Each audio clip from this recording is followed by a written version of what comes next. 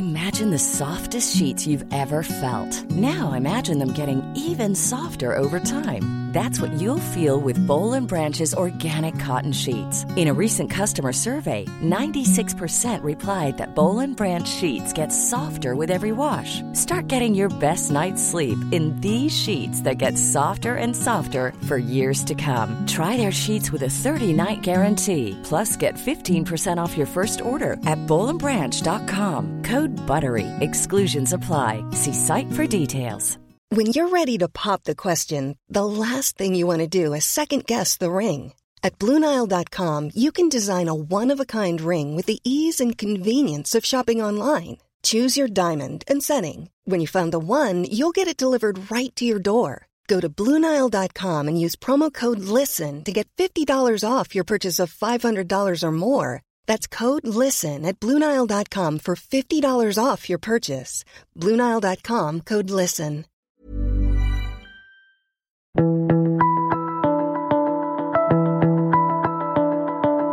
Hello and welcome to The Mentor. I'm Mark Boris. My guest this week has a career spanning over 30 years in the Australian food industry, dozens of awards, TV shows like MasterChef and My Restaurant Rules, and best-selling cookbooks to his name, and owns some of Australia's most celebrated restaurants and bars. Yep, safe to say that Matt Moran is an Aussie food icon. Like all hospitality venues, Matt's restaurants were hit hard by the restrictions around COVID-19. So Matt quickly adapted to sell home-delivered boxes of fruit and veg, taking customers through the preparation and cooking processes for his recipes via live stream and capitalising on people's time at home in the kitchen. I'm going to ask Matt how growing up on a farm taught him the discipline he needed to start his own business, and what are his various experiences in life that has actually contributed to his success, and what does success mean for him, and how important is being obsessive about what you do and loving what you do, and what's the end game? Is he going to sell? Is he going to stay? What's his deal? So let's get into it. Matt Moran, welcome to The Mentor, mate. Mate, great to be here. Good to see you, eh? Yeah, it's been a while. Feels like it's been forever. Yeah, look, we've sort of missed half a year, haven't we, with COVID completely. So Totally. just take that out of the equation. It hasn't been that long then. Well, but last time we saw each other was at a dinner probably about a year ago in Redfern. Good Lebanese slap up, that one. Yeah, it was a good one. Yeah. It was actually, it's good. I'm sure if someone like you, it's good to be on the other side of the table. Yeah, look, I was invited by Johnny Elias for a big Lebanese slap up on a Sunday. And I have to say, it's one of the best Lebanese meals I've ever had in my life. Tell you something funny about Johnny. I know Johnny from school. So yeah, right. Johnny went to my school, but he was younger, and I coached him in football. Did you really? I was in year 12 when he was in year 6 or something like that. Yeah. He was an unbelievable footballer at the time. But one of the things I remember about him, he was just like, I couldn't control him. Like, he was always climbing up trees and shit. Like, I always say, John, because his brother Joe was my best friend at school. Yeah, right. I went around their house one time. The thing I remember when I walked in the house was the smell. The smell of Lebanese food. I actually could smell it. Like, we're a Greek family. I guess my house might have smelled too, but their house had this smell of spices and things that I never smelled before.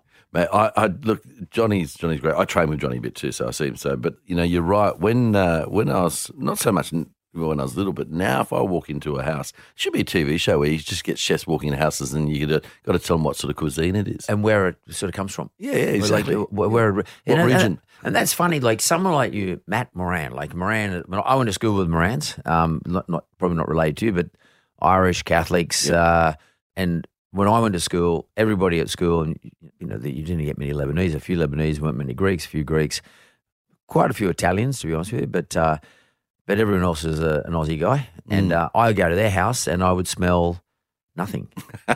It's so true, isn't it? And I used to get a surprise when dinner time was on. Yeah. And I don't know. I'm going to ask you what happened in your household, but when dinner time was on, because you come from the bush. Yeah. And I'm sure your dad and mum were working their asses off because that's what happens in the bush. I mean, I just come back from my own farm where we've been carving, and and it's everyone just works their ass off. You get up as soon as the lights up, you're up, bang, out. I'm exhausted. I had to come home for a rest, and because you're out, you're doing stuff all day, and they don't have time to start preparing good meals. There's no time. In your house, was there a smell? I mean. No, look, there wasn't really. I came from a pretty basic food background, and it's quite an interesting subject because a lot of people always say to me, Matt, you must come from country, and your grandmother was this incredible baker, and they did everything themselves, and and all these beautiful stories, which are all nice and romantic. It's not true at all, Mark. It was the complete opposite. I don't think I had a decent meal until I started cooking myself at 15. It was really a piece of protein in 3 vegetables, and the vegetables were generally boiled. They might have had a bit of a white sauce on top of the cauliflower or broccoli. They were always cooked for about 4 days. They were really soft and mushy. And the piece of protein generally was something that was, really overcooked. I remember, when I started my apprenticeship and I was already cooking, I'd go to my grandmother's house. And she was actually not a bad baker. She used to make great crumbles and things like that, and cakes and tarts. But, would have a piece of lamb that was obviously killed on the farm, and would have been really good lamb. And I remember her often saying, God, there's good lamb. And I sit there and think to myself, geez, she's bloody cooked the hell out of it. There's no moisture left in it whatsoever. This is pre-apprenticeship or? It was during my apprenticeship. During your apprenticeship. My grandmother, she passed away in 2013. She was 99. And, very country sort of, woman and didn't care who was in the room. She's cooked what she did, and if you didn't like it, well, bad luck. Well, that was dinner, mate. Yeah. Well, I used to go to my friend's place. It was Peter's house around the corner in the same street. And one of the things I remember is that there was everyone had like a small pile of white bread, and there was jam and butter that sort of went with the dinner. It was maybe to fill them up. I don't know, because we all grew up in the working class sort of families, and the country people. I mean, what you just said is quite interesting, because the blokes who work for me, they live at my farm. They're the same. I mean, food's functional. Yep. I got to eat.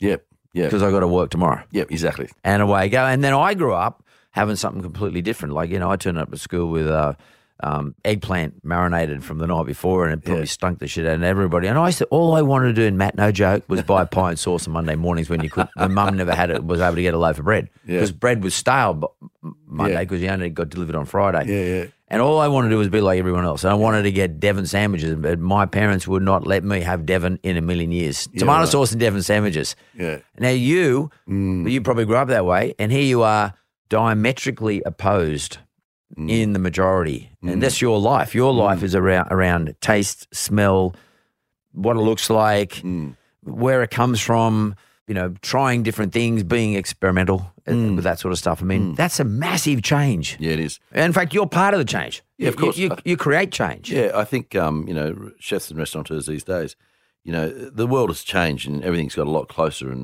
and people are much more conscious of what they eat, to a certain extent. But they want to know what's in it. They want to know where it comes from. They want to know who grows it. They want to know who harvests it. They want to know who nurtures it. And I think that's really important. And, just in the last sort of couple of years, we see a real push towards more plant-based foods. People are eating more vegetarians around these days, Mark, than ever before. I remember, being a chef 20 years ago, and vegetarian would come in, you give them a plate of broccoli. And that's changed a hell of a lot. And not only that, because the cost of things, you're looking at meat products. Meat's, a lot more expensive than what it used to be. In fact, beef and lamb has probably gone up, 40% in the last couple of years.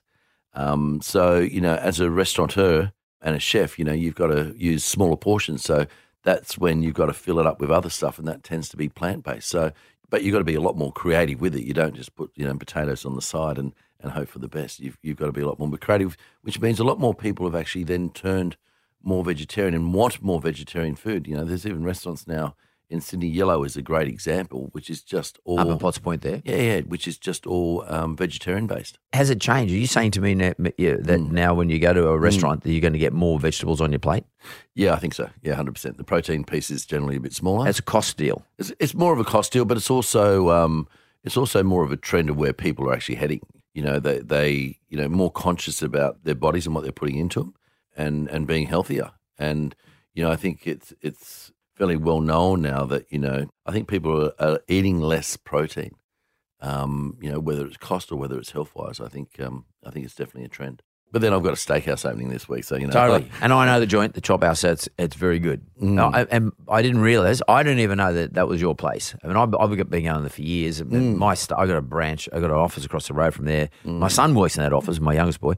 They go there all the time, but they haven't been going there because it's been closed. But the Chop House is in Bly Street. There's been around for a long, long time. Yeah, it has. Look, I bought it 4 years ago, I think. And it was a successful restaurant, and we sort of just let it, run the way it was. And Bruce and I are involved in it. And, We just it got run down a little bit, and we just kind of, thought during COVID, what a great time to sort of relaunch it a bit and put my brand to it, and all my meat's going through it now. So I've got all Moran's beef, and I've been aging it for the last few weeks, and we're really excited by it. But even in a steakhouse, I find that we follow the American system, is where you'd order the biggest steak you possibly can and hope to hell you got through it.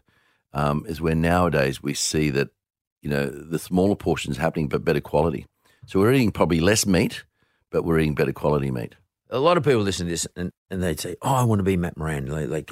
Oh, well, because you're a successful chef, and there's a million chefs, as you know, and there's not that many successful ones, and they would measure success by all sorts of different ways.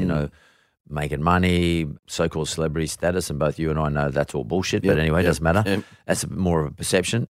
Having successful restaurants, what they forget about is all the ones who weren't successful. I mean, both of us have been through those same processes in business. People think every business I set up is great. Yep. Some are, most aren't. The same goes for restaurants. And you and I know there's a long line of restaurateurs who are very, very well known and perceived as being successful, who've had a lot of unsuccessful restaurants. Yep. We both know they are. Yeah, we do. They're mates of ours. Yeah, they are. Yep. And for some reason, it just gets overlooked. Yep. Why did Matt Moran leave the farm and go and decide to become an apprentice chef? I'm sure Dad was saying to you, "Listen, mate, when you turn 18, you can start working here and helping out." You got a dairy farm? You had a dairy farm at the time. I was born on a normal farm, actually just sheep and cattle in Tamworth, and till I was 4, and then unfortunately, Mark, as farmers do, we had 3 farms in the family then. They lost the lot.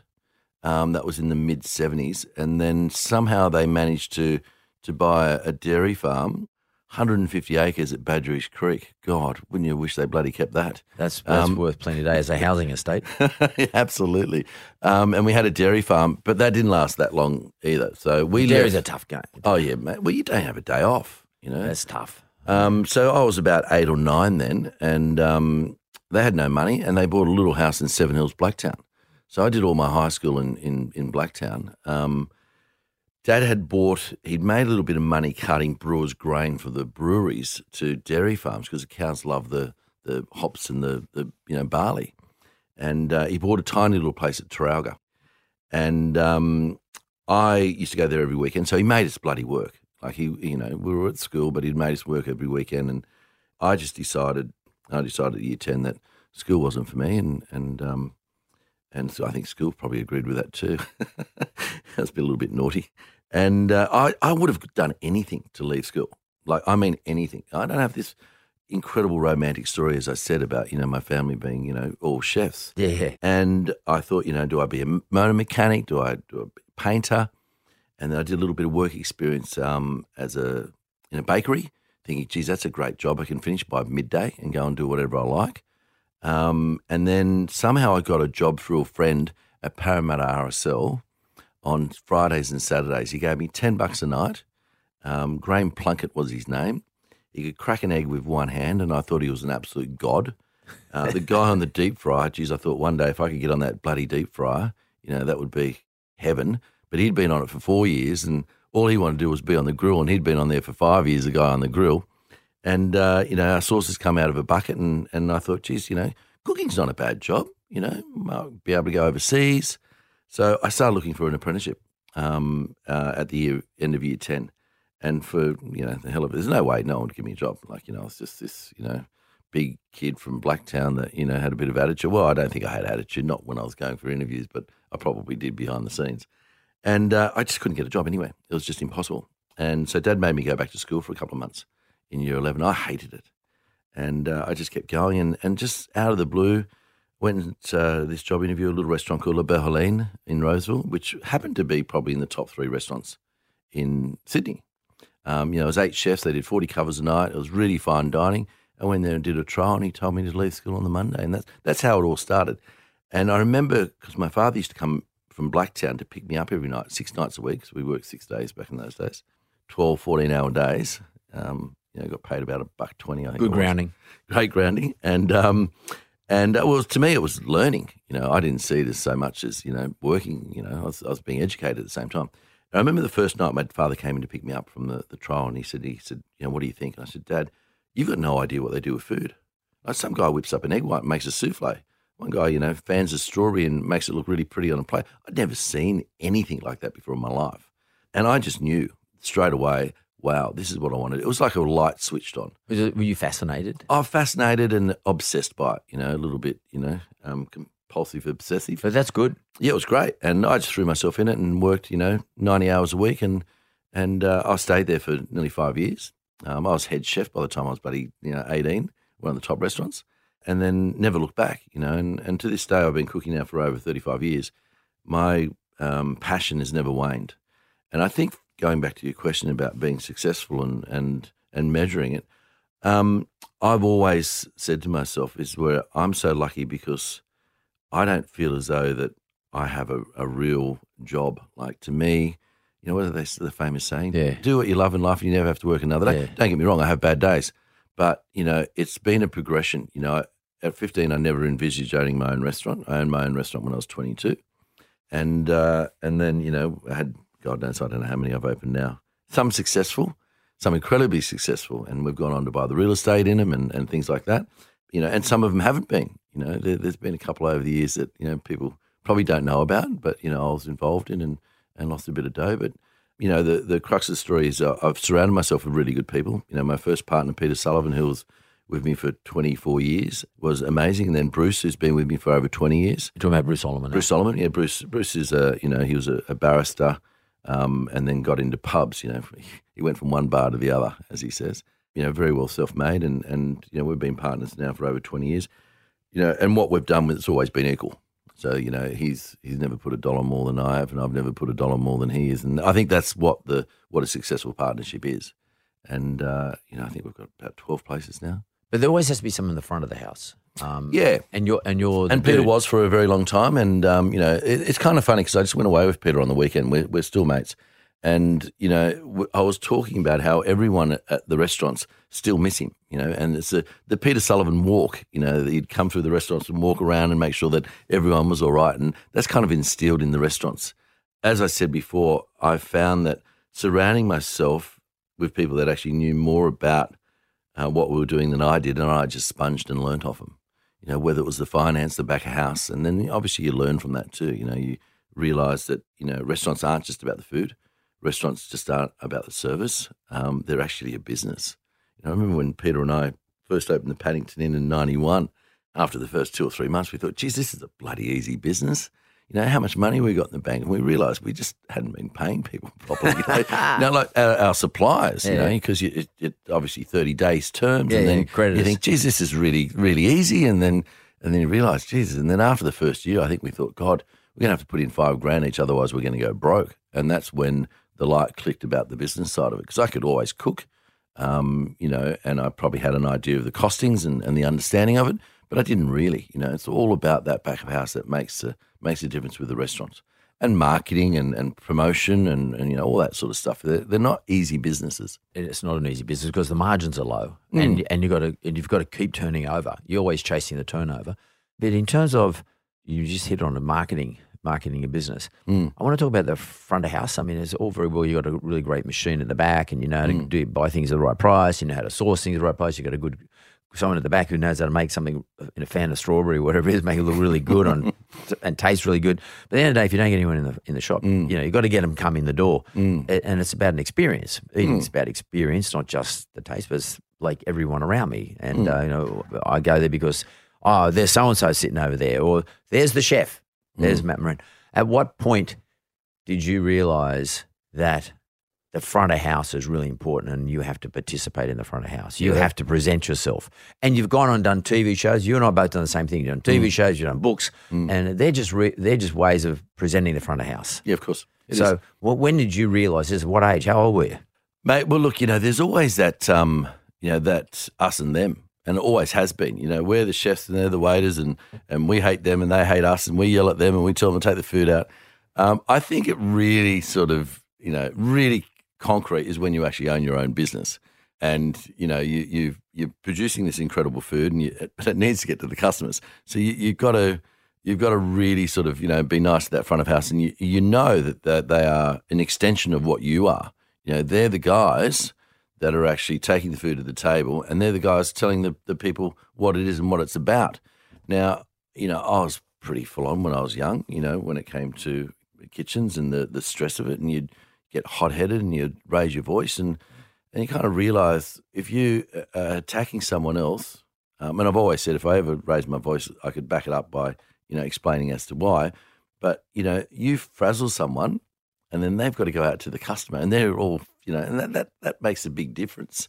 Yeah, and I think with being competitive with restaurants also, and over the years, more and more restaurants popping up, people just didn't go to a restaurant for food anymore. They went for food, the ambience, the service, the wine list, the location. Just say they've been. Yeah, well, no, reputation. Yeah, a reputation, everything. Like there's so much more involved in opening a restaurant anymore. It's not just about having good food and having good service. Expectations are a lot bigger than what they used to be. And people say it's about Sydney, but I don't know if it is the case, but I hear it that we are fickled. Are we? Yeah, but I mean, in terms of when a restaurant opens, when a restaurant goes, look, when a restaurant opens and people all flock there, and then that does happen. But I suppose what you've really got to concentrate on when you actually do open a restaurant, it's about longevity, and that's really important. Well, what's the formula for longevity? What have you seen in your successful restaurants, the ones that have been going for a long time? What works? Well, there's only one word for it: consistency, no question. And I'm very lucky in a lot of my venues is where they have a lot of different things going for them. And one of them is location. You look at Opera Bar, you look at Aria, North Bondi Fish, Chiswick in the Garden, Barangaroo House at Barangaroo. Like they're great positions and always have been. And I suppose that's the smart thing too, is when you're actually opening a restaurant, you've got to look at your demographic and where you are and what you're going to offer. It's all those little things that will make a great restaurant. In terms of the ingredients as to the restaurants you go to, how big is an ingredient is a successful restaurant, or more importantly, longevity of the restaurant, of the personality within the restaurant? So right. Matt Moran personality at Chop House. Yeah. Matt Moran personality at Aria. Matt might not even be there because he can't be at every restaurant every night, but the fact that it is a Matt Moran restaurant. Look, it's something that I say to a lot of my staff, and I say it to anyone and everyone. And I'll give you a great example, Mark, of a greeting, or how you walk into a restaurant. Let's just say that you're going to the Opera House. You've got tickets for 7:30. It's a Friday, right? You're in city. You've got to go home to the North Shore, and you've got to come back. You're stressed, right? Traffic is a nightmare coming over the bridge. You're angry. You're grumpy, and you get angry and grumpy. I do. Yeah, as we all do. And you come down to Macquarie Street, but you've got a pre-theatre at Aria, right? So you've got a booking at 6 o'clock. You got to be out by 7:30 to get to your concert at 7:35, right? You're stressed, you're freaking out. Your family's already there because you had to go home and get changed. You're grumpy as anything. You get down the car park, it's bloody full, it's hot. You got to get your ticket. You're running late. You run up to Aria. You walk in the door. You are shitty. You want to rip anyone's head off. The minute you walk in there, and the girl at the front desk just smiles at you.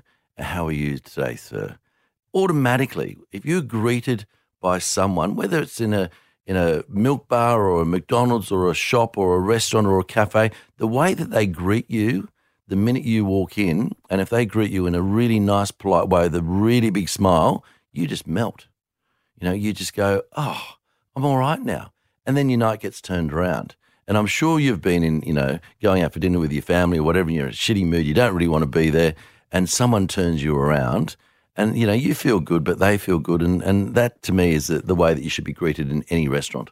I often say, because in my Yellow Brick Road business, my branches, we've got branches all over the place, and I say, listen, our money, there's no such thing as a designer dollar. Yep. There's no Armani dollars. I mean, a dollar's a dollar. I lend you a dollar, or Westpac lends you a dollar, or Aussie lends you a dollar. YBR's dollar's no better or any worse than anybody else's. I say to them, all our interest rates are the same, pretty much. There's no big difference between a lot of them.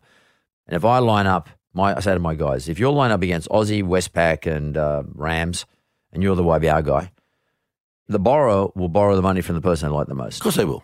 And if I like you, I'll do business with you. Yeah, of course. So, and that's what you're saying. Kill them with kindness. Absolutely. Because I got choices. I can go to Aria or I can go to some other restaurant around there, and I'm going to choose the one. Well, Matt Moran, he's a good bloke. Yeah, I've seen him. He's a nice person. He's not an asshole. He's not Gordon Ramsay. Actually, I quite like Gordon Ramsay. Don't get me wrong. Gordon's one of my best Yeah, friends. I know, you know he's that. okay, yeah. But I mean, I'm saying like, Yeah, I know what you mean. Matt's a good bloke, or Guillaume Brahim is a good bloke, or yeah. Gary Meakin's a good bloke. Yeah, but it's a good bloke thing. Yeah, it is. Yeah, And what I wanted to say here is the TV shows, we are talking about marketing, the TV shows and the radio shows and the newspaper articles and the books you write, to some extent it's about laying your personality as a good person over those restaurants that you own. Yeah, of course. Otherwise, people don't know who you are. They don't know anything about Matt Moran. No.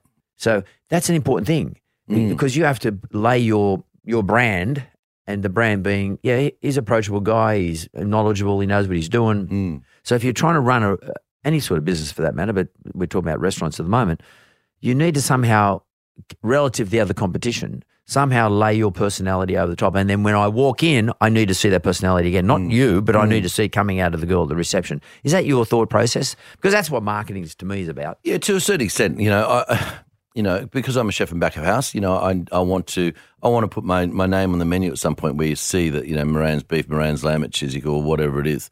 But, hopefully there is a little bit of DNA somewhere within the restaurant. You walk in, you see a cookbook of mine sitting up there. So that's to me, quite important, I think, if you're going to put your brand behind it. Yeah. And brand, as you know, brand is the most important thing you've got. Yeah, 100%, because your reputation is your brand. Yeah. Because to me, my observation of you and all those other people I named, there's a dozen of them I can think of in Australia, they have great reputations and they've worked on their reputation and their reputation to some extent is actually bigger than their successes in a lot of ways. Like a lot of the restaurateurs I know, you and I know some of them, they haven't done so well. But their reputation is they go and open your restaurant tomorrow and it'll do well. The people will turn up. Yep. Yeah. And whether or not it'll last or not is a matter of the back of house, the costing and the rent and the staff costs and all the other things that we're going to talk about in the second half. So, I mean, I have to say I'm a Matt Moran fan before everybody, you probably think I'm sort of blowing smoke up his ass. Well, I am because I'm a fan of his. So, bad luck. We're going to go to the break and we'll come straight back. In the market for investment-worthy bags, watches, and fine jewelry, Rebag is the answer. Rebag is a luxury resale platform where each piece is carefully inspected by experts to ensure quality and authenticity. Use Rebag to buy and sell finds from the world's top brands, including Louis Vuitton, Chanel, and Cartier. Head to Rebag.com and get up to 15% off your first purchase as a member with code REBAGNEW. Shop today at Rebag.com. That's REBAG.com. And use promo code REBAGNEW for up to 15% off your first purchase as a member. Everyone knows therapy is great for solving problems, but getting therapy has its own problems too, like finding the right therapist, fitting into their schedule, and of course, the cost. Well, BetterHelp can solve those problems. It's totally online and built around your schedule. It's surprisingly affordable too. Connect with a credentialed therapist by phone, video, or online chat, all from the comfort of your home. Visit BetterHelp.com to learn more and save 10% on your first month. That's BetterHelp, H-E-L-P.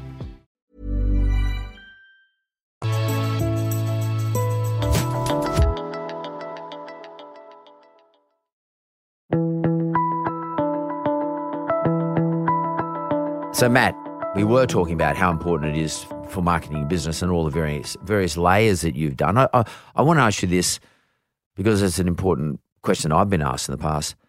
Are you comfortable with being a personality and a celebrity? I mean, you're a kid from a farm. It's pretty unusual. Mark, growing up, never in my wildest dreams would I've ever thought of, owning my own restaurant, writing a cookbook, working for an airline, being on TV, in fact, I remember the first TV show. I didn't even want to audition for it. They asked me to do it. Which one was it? My Restaurant Rules. Yeah.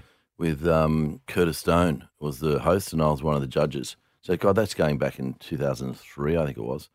And the premise of the show was two different people from each state, and the winner gets a restaurant, and they've never owned a restaurant before. And it's like, guys, you're freaking kidding yourself. That's not going to work. They're not going to be able to run a restaurant. I don't think any of them really did anyway. But, I think because I arced up so much and I said, you guys are idiots, that's what they wanted, and that's obviously that's personality. They want, well, that's the TV. That's how it started, I suppose, and it just progressed. Am I comfortable with it? Oh, look, Mark, I'm a pretty private sort of person. You know, you only have to look at my Instagram to see there's a million photos of me and the farm and the restaurants, But nothing else. Nothing else. No family, no kids, nothing. No, never. And I don't. You know, I don't sort of judge anyone else for doing that. That's completely up to them. But I've just always been that person where I'd like to keep some things private. You know, look, of course, in my restaurants, you know, people come up, they ask for a photo and sign a cookbook. Of course, you know, I love that and acknowledging that. You know, it's a bit of a pain sometimes, you know, when I might be sitting in the restaurant with the family and someone might come up. They come up and say hello by all means, but when they come up and say, look, I really don't want to disturb you, but then they sit down. Oh. And with the family, it's like, you know. Have you worked it out? Look at me. But, you know, look, you choose your destiny. And I chose that destiny a long, long time ago. If I wanted to be in the public eye, well, then you've got to expect, you know, what goes with it and don't whinge about it. And I'm very grateful for it because what it has done, it's turned, you know, people into patronage, you know, people coming to the restaurants and spending money, people wanting to be part of that, you know, celebrity bit of it, you know, a cookbook or, you know, during COVID, you know, I shut down. There was 28 businesses we shut down between Bruce and I. And, you know, I had one guy that rang me up and said, hey, look, I want to propose to my girlfriend at my home. Can you come and cook? And I was like, well, you know, for $1 I can. It might have been a bit more than $1, but, you know, and to me it was just like, you know, do it, go and do it, earn some money, but also have some fun with it. And geez, I had a fun bloody day. You know, I had a real fun. The whole family ended up turning up and, you know, they were great people and it was, you know, a result. She said yes, thank God. But, you know, those little moments to me are pretty special too. Yeah, and I guess, I mean, I sort of did the same thing because sometimes you think to yourself, well, should I be sort of, it's a good time to give yourself a bit of an uppercut too because you sort of say, well, should I be stepping down to do that? Because, you know, I'm used to running 28 restaurants and but at the end of the day, it's not about the dollar. No. It's about just doing what you do. It's about feeling good. And sort of sharing that. Like, yeah. I mean, I've been doing all sorts of weird things during the COVID period too. And a lot of times there's no money in it for me. And I think, oh, fuck, I don't want to do that. I can't be bothered. But then when I'm doing it, you love it. How good is this? Yeah. And, you know, especially when you see other people sort of enjoying it and getting something out of it. Yeah. And to some extent, I have to remind myself every time, though, of this. But I come from, like you, we come from an environment where you do what you got to do to survive. I mean, I'm a mile man during the 72 recession and again the 81 recession. My dad was always getting put off. Like his job, he worked in a factory and factory would have to put people off and we'd be in a position where there'd be no income. And my dad would go and do anything. He'd go and build fences. He'd do anything. I often say we never do what we're told, we do what we see. Yeah, absolutely. And I saw that. Yeah. And today, if someone says to me, will you do this for, you know, $500? Yeah. And it's like 2 or 3 hours, I don't say, oh, that's so much per hour. I will do it. Yeah. Because I do it because it's not because it's marketing, I do it because it's what I do. Yeah. And you can't ever, you know, my mum would always say, don't look a gift horse in the mouth. You must take what you're offered. Absolutely. Yeah. No matter what. And it seems to me you're doing the same thing. And this is what COVID has created for us. I would like your commentary on this. I mean, COVID has made us remember where we came from. Absolutely. And what we've got to do to survive. Absolutely. And anyone's too proud, you're not going to make it. No, not at all. What have you done? The first Friday night, this is a really good story. It was the first Friday night that we got in lockdown. We couldn't go to anyone else's houses. And one of the girls just said to me, she said, Matty, you reckon on Friday night we could just do a little Zoom and you could teach us how to cook something? And I went, of course. You know, this is your training group. Yes, your gym mates. Yeah. Trent and Benny Buckley and a few other guys. And I said, yeah, of course. And it was fun. But two things it really stood out straight away. It's like, wow, there's one thing in this is where I could do this to corporates and make a bit of money. Yep. You know, to get through.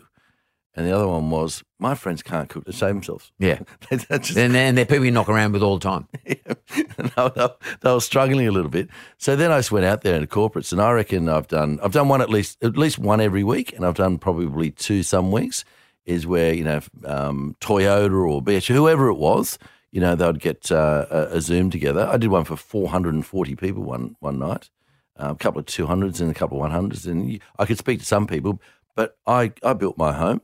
And I built it, you know, with a pretty good kitchen. You know, I've got a big cool room and I've got a big concrete bench and a massive big French stove. And I built it to actually film in it, you know, 11 years ago. And And it took me to COVID to actually start using it for what I built it for. So I got a production guys in there, and we've just been doing Zooms, at least once a week, and it's been fantastic.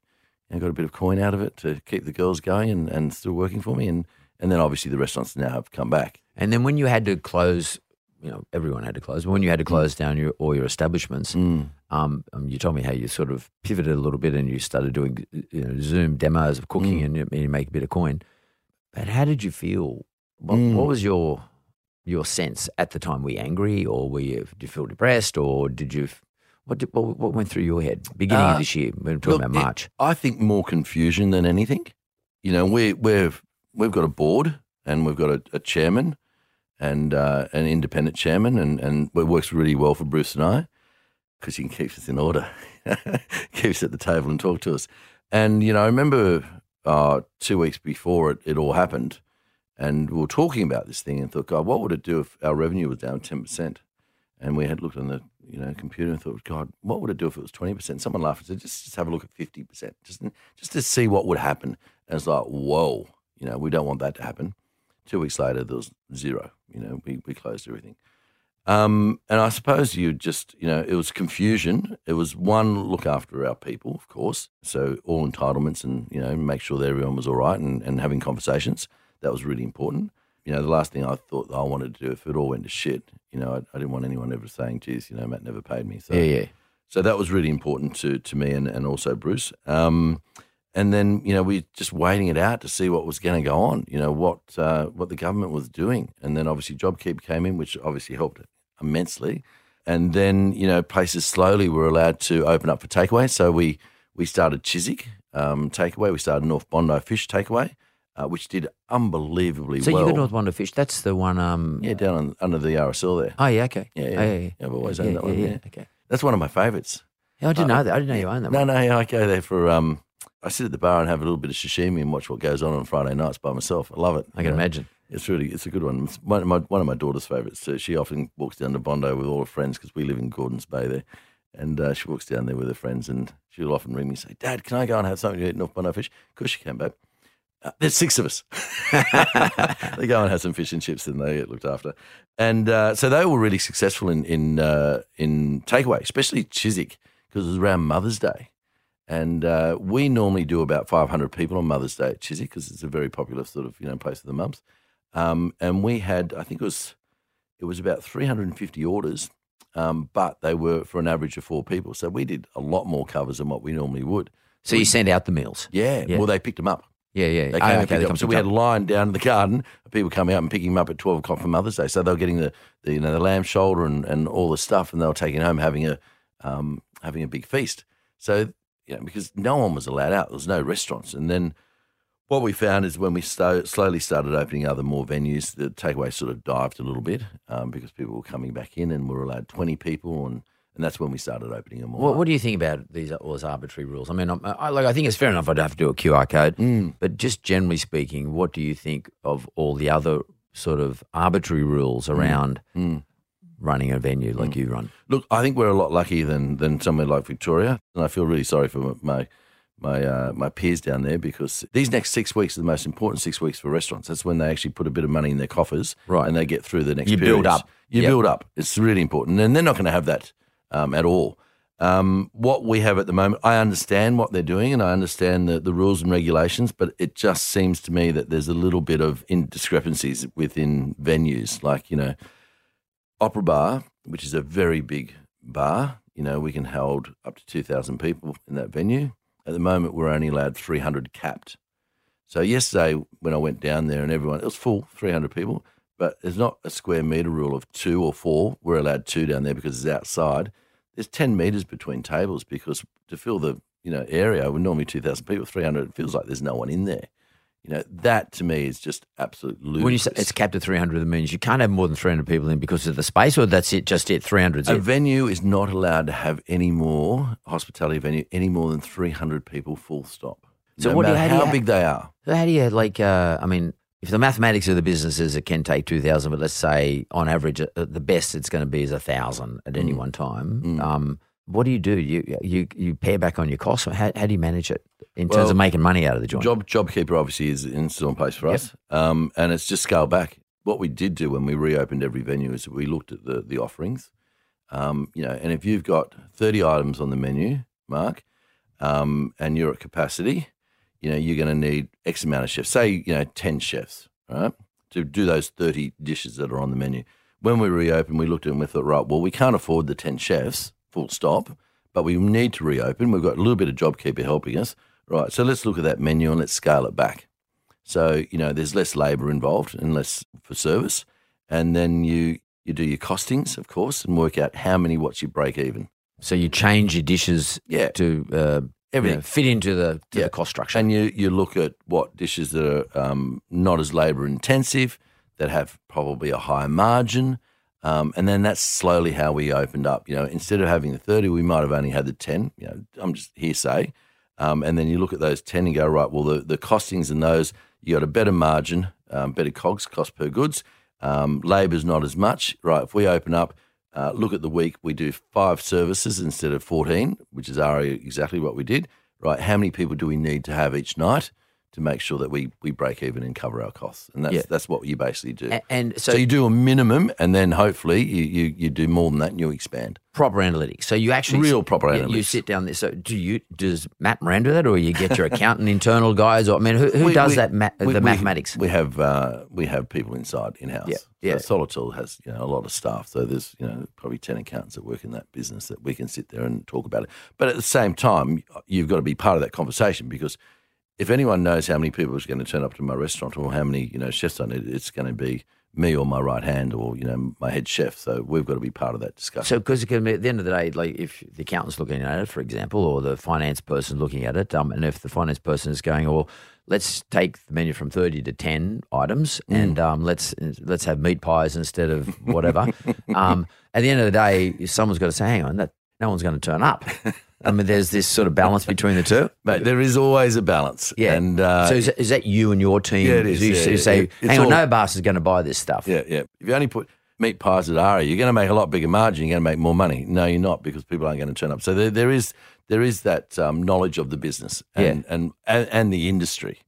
An accountant is very good at giving you the spin out, but they don't own restaurants. Yeah. And restaurants are really personable. And I always say that, cooking and restaurateuring it's all about knowledge, and knowledge takes time. I remember when I was doing MasterChef, might have been the first year, 2008, I think it was, or 2009. I did 4 years there. And one of the young girls who I actually went up against her in one of the challenges. And I remember in that challenge, I remember thinking, Jesus Christ, she beats me. My reputation's gone. I didn't even think about it until I actually got there. But I smashed her. But anyway, but we became very, very good friends. And part of the thing in the series was once she got kicked out, I went to her home, and I just rocked up there with a TV camera, part of MasterChef, and said, hey, you know what, you're out, but, really liked you. I beat you in that challenge. How about I mentor you and come and work in some of my businesses? And I actually remember she said, Matt, how long is it going to take me to learn all this cooking? And I just looked at her and laughed and said, I've been doing it then, 25 years. I haven't even scratched the surface. I've got no idea. You never stop learning.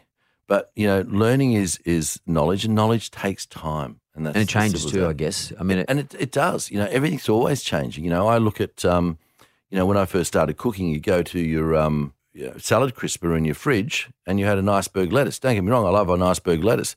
10 years later, you got a cos lettuce. How many lettuces are there when you go to the supermarket now? It's and that's the great thing about our industry. You're always learning, and you're always learning something a little bit different about another cuisine. I started smoking a lot during COVID, smoking meats and things like that. Yeah. I'm sure a lot of other people took that up, I'm sure, during COVID. But, I'm always cooking at home. Anyone ever sees my Instagram, they know that I'm always cooking at home. I'm always trying to learn something different. Yeah, because that's important, because authenticity, Instagram's it's a weird place. I'm on there too, but it's all about authenticity. So you're saying, what you're saying is, I actually love doing what you see on Instagram. When I'm actually on Instagram, I'm not doing it just because I want people to see me on Instagram cooking. Yeah. This is authentic. Because authenticity works. Yeah, absolutely. I have this thing that there's two things in life that stop me from sleeping, the night before. And that's going on a big motorbike ride, which I'm about to this weekend, which I can't wait, camping and enduro riding.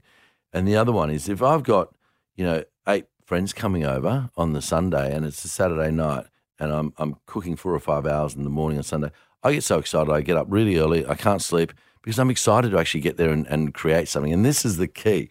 And then people will come in with their partners on that Sunday lunch and they'll go, geez, Matt, I can't believe you did all this for us. You spent 4 hours in the kitchen just for us to eat your food. It's like, guys, it's not about you. I don't say it to them. I said, I didn't do it for you. I did it because I actually enjoy it and I love it. It's not about, fair enough. I love seeing people enjoy it, but that 4 or 5 hours in the kitchen is not a chore for me. I actually really find it relaxing, therapeutic, and it's in many ways a meditation. That's very interesting. You used the word obsession before, and I often say to people in business, a little bit of obsessiveness about the business you're in, and clearly the love of it. To me, it's a combination. And I'm a finance guy, but for me, I love it. I love, and I am obsessed by it. I am actually I read the Reserve Bank statement yesterday 8 times. And I do obsess about these sorts of things. It's just like you're saying, if you're obsessed about your food. And I do get excited. I literally get excited about something that for everybody else might be a bit boring or just be looked at as a tough task. How important is, because people say, don't be OCD, don't be obsessive. How important do you think that is to you for your success? Being obsessive, loving what you're doing, still getting excited about it. Well, to me, it just goes to show that, I've done the right thing in life for one. I'm definitely doing the right job. It's just... It brings joy to other people, but it brings joy to me. I love what I do. I love cooking. Is it entertainment? Do you love entertaining them, or is it more about the creativity of the food and what the look on their face when you put it in front of them? What is it, or is it the smell? What is it? The process of doing it? What excites you? What excites me is just doing it and watching it all come together at the end. Yeah, the theatre of it. And I have to say, during COVID and the beginning of it, being a chef and a restaurateur, having my kids at home. Harry was, doing medicine in Melbourne and he's back up here and Amelia's still at school and having them at home every night and cooking. But it helps to have a smart mother, doesn't it?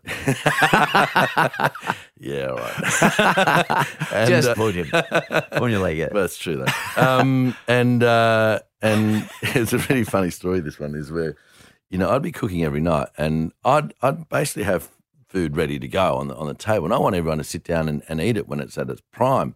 And Amelia would go, I'm just going to have a shower. And Harry go, ring on the phone. And it's like, guys, no. And I was getting a bit angry by it, And I remember one night I cooked some short ribs and I smoked them. And they were pretty bloody good, Mark. They were, in the green egg, they were just beautiful. In fact, Harry had a little bit and he said, Dad, I think it's the best piece of meat I've ever eaten in my life. Anyway, we finished the meal, we're eating, and we're talking about COVID and how bad it's been and whatever else. And Harry goes, you know what, Dad? It could be a lot worse. And I was like, mate, really? I said, you can't really say that to me, Businesses are all shut down and, people are out of work and it's pretty bad. And he goes, oh, yeah, but could you imagine being at home and both parents being really shit cooks? Yeah, 100%. It just clicked on his like the lucky little bastard. And I, when it started opening up again, I was cooking and I cooked this 12-kilo brisket one day and said to Harry, I said, mate, you can have a couple of mates around if you want. There was 10 of them by the end of it, all around the table with a bread roll and a bit of coleslaw, eating this smoked bit of brisket. That to me I love. When I see kids, 18, 19-year-old kids are just, absolutely loving what you're doing and the joy of it. And when you talk about COVID and how bad it's been, Mark, if someone came to you in 20 years and said, mate, in 2000 you're going to have a really shit time, you're going to lose a stack of money, but you're going to have your kids at home every day for 3 months, you wouldn't even think about it. You'd say yes any day. And that to me was a real, nice feeling to have, my boy around. He's at drinking age. He can have a Negroni of an afternoon and my daughter, and that was fun. Well, I know a chef, say Guillaume, yep, or say Gary Megan, but these guys sometimes they're better off not owning restaurants, but they're better off actually, like Guillaume, for example, down at Crown. He's better off fronting restaurants for Crown, who own the restaurants, run the business, look after the costs, sort the rent out, blah blah blah. But Guillaume's really good, just getting paid a consultancy fee to be the dude. Yeah, who sort of, what do they call front of house? There are some or Neil sold everything out. I mean, so they built to sell. Yeah. What is Matt Moran doing? Is he building to do something, or I mean, what's your exit? I mean, or do you not ever exit? You just enjoy the dividends of what you do? Look, it's a very good question. I've got an 18-year-old kid who wants to be a doctor and who's doing it, and I've got a 15-year-old daughter that wants to own the world. She's a bit like me. She's smart like her mother, but she's a bit of a thug. She's a very smart thug. If you want one of them, you want your daughter to be smart. She hates when I say that, but she's cunning. She knows how to make a dollar. Whether she ever wants to go in the industry, I'm not sure. But my biggest thing with my kids is you do what you love in life, and I don't care what you do as long as you enjoy it, because life is too long to do something that you don't want to do. But I do remember Amelia saying to me one day, "Dad, when are you going to retire?" And I'm like, "Oh, Mim, probably never. I have properties and businesses and farm and whatever else, and that'll succeed and keep going on." And the look on her face was like complete disappointment. And she basically said, "I want to take over your empire and do it right." That was when she was about 8. But look, I don't know what the end game is, Mark. I love what I do, and I don't see an end yet. I think my thirst for owning 100 venues, probably 5 years ago, has waned a little bit. I love the farm. I'm spending a lot more time on the farm. We breed cattle, we've got fat lamb, pigs. I'm going to put some little eco cabins on it. My father was part of it for many, many years, and still sort of has some fingers in it. That's Moran meat. That's Moran lamb, Moran beef. Yep. And I want to do some more stuff there, and sort of go a little bit left field with that, and change the farming practice a little bit to more regen and biodynamics and all that sort of stuff, because I'm getting more and more into. I've got a lot of friends that are really into it. But that stuff. If you're an obsessive sort of person, which you are, that will sort of take a lot of your brain. That'll take a lot of your brain power, and it'll start to suck you in a bit. I think it will, but I think I'm pretty good at this. Is where I'll get the right people around me, and just get the feedback. And look, I don't spend a lot of time at the farm, but I want to spend more. And it's only 3 hours away, and I'm not going to live there, but I want to spend a bit more time there with friends and use it a lot more. With restaurants, look, who knows? I don't particularly ever want to be, bored out of it. I'd love to sort of keep things, happening and going, and it's what I love. I don't know what I would do. Because everybody thinks, they look at me and they say, "Oh, you sold the business Wizard for all this money." Yeah. But like literally within 1 year I was back into a business. What am I going to do? Like sit around, play golf? I'm not a golfer. Yeah. I'm not going to go. I don't want to buy a boat and sit out in the harbour. No. Where's Matt Moran? I like to keep active. Yeah, But yeah. I mean, in doing what I do. Yeah, absolutely. I've done a YouTube series called Kitchen Tales, which is just about to come out in the next week or so. And How many eps? I've done 7 so far. And what's it about? What is it? It's just, I find out a little bit, and you'd be the perfect person to come onto it. So I'll find out, I'll dig around, some family or you and what you were brought up eating. And, I already know a little bit now because you just told me. And then I'll invite you over to my house. You walk in and you sit at the table and we've got cameras everywhere. I'm just cooking for you. And I'm just having a bit of fun. So, I've had some really interesting people. What's the series called? It's called Kitchen Tales. Kitchen Tales. Yeah. I'll have a look at it. Because, I'm a mad YouTuber these days. Yeah, right. I love YouTube. I mean, even at my age, I'm actually watch less television now. And my TV screen's my mobile phone or my laptop. Mate, I had some great guys. I wanted some interesting characters. I got Maine White, who's the Indigenous guy that did that incredible monologue and won the Archibald. And Charlie Arnott is a big regen farmer. Brooke Boney from Channel 9, just because I like Brooke and I like her story from what she was eating. But yeah, next series I'll be looking for some more guinea pigs. I mean, for more people to come over. Oh, I'd love to come. Matt Moran, thanks very much, Mark. Great to see you, buddy. So great.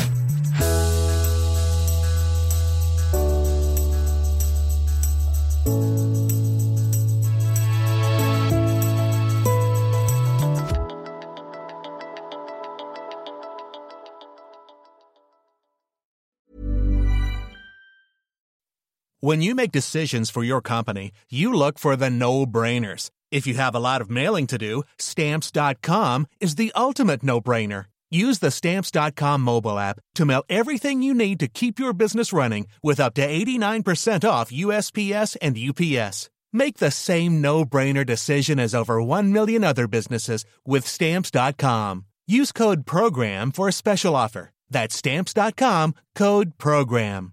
Confidence starts with loving who you are. And when your skin feels nourished and glows on the outside, you naturally radiate confidence from the inside. Give your skin a glow up with Osea's clinically proven Mega Moisture Duo. This ultra-hydrating body care features two of Osea's best sellers, Undaria Algae Body Oil and Undaria Collagen Body Lotion. These seaweed-powered heroes use skincare-level ingredients normally reserved for your face for results you can see and confidence you can feel. Osea has been making clean, clinically proven seaweed-infused face and body care products for over 28 years. This luxurious skincare is vegan, cruelty-free, and climate-neutral certified, so you never have to choose between your values and your best skin. Glow from the inside out. Get 10% off your first order with code GLOW at OseaMalibu.com. That's OSEA Malibu.com, code GLOW.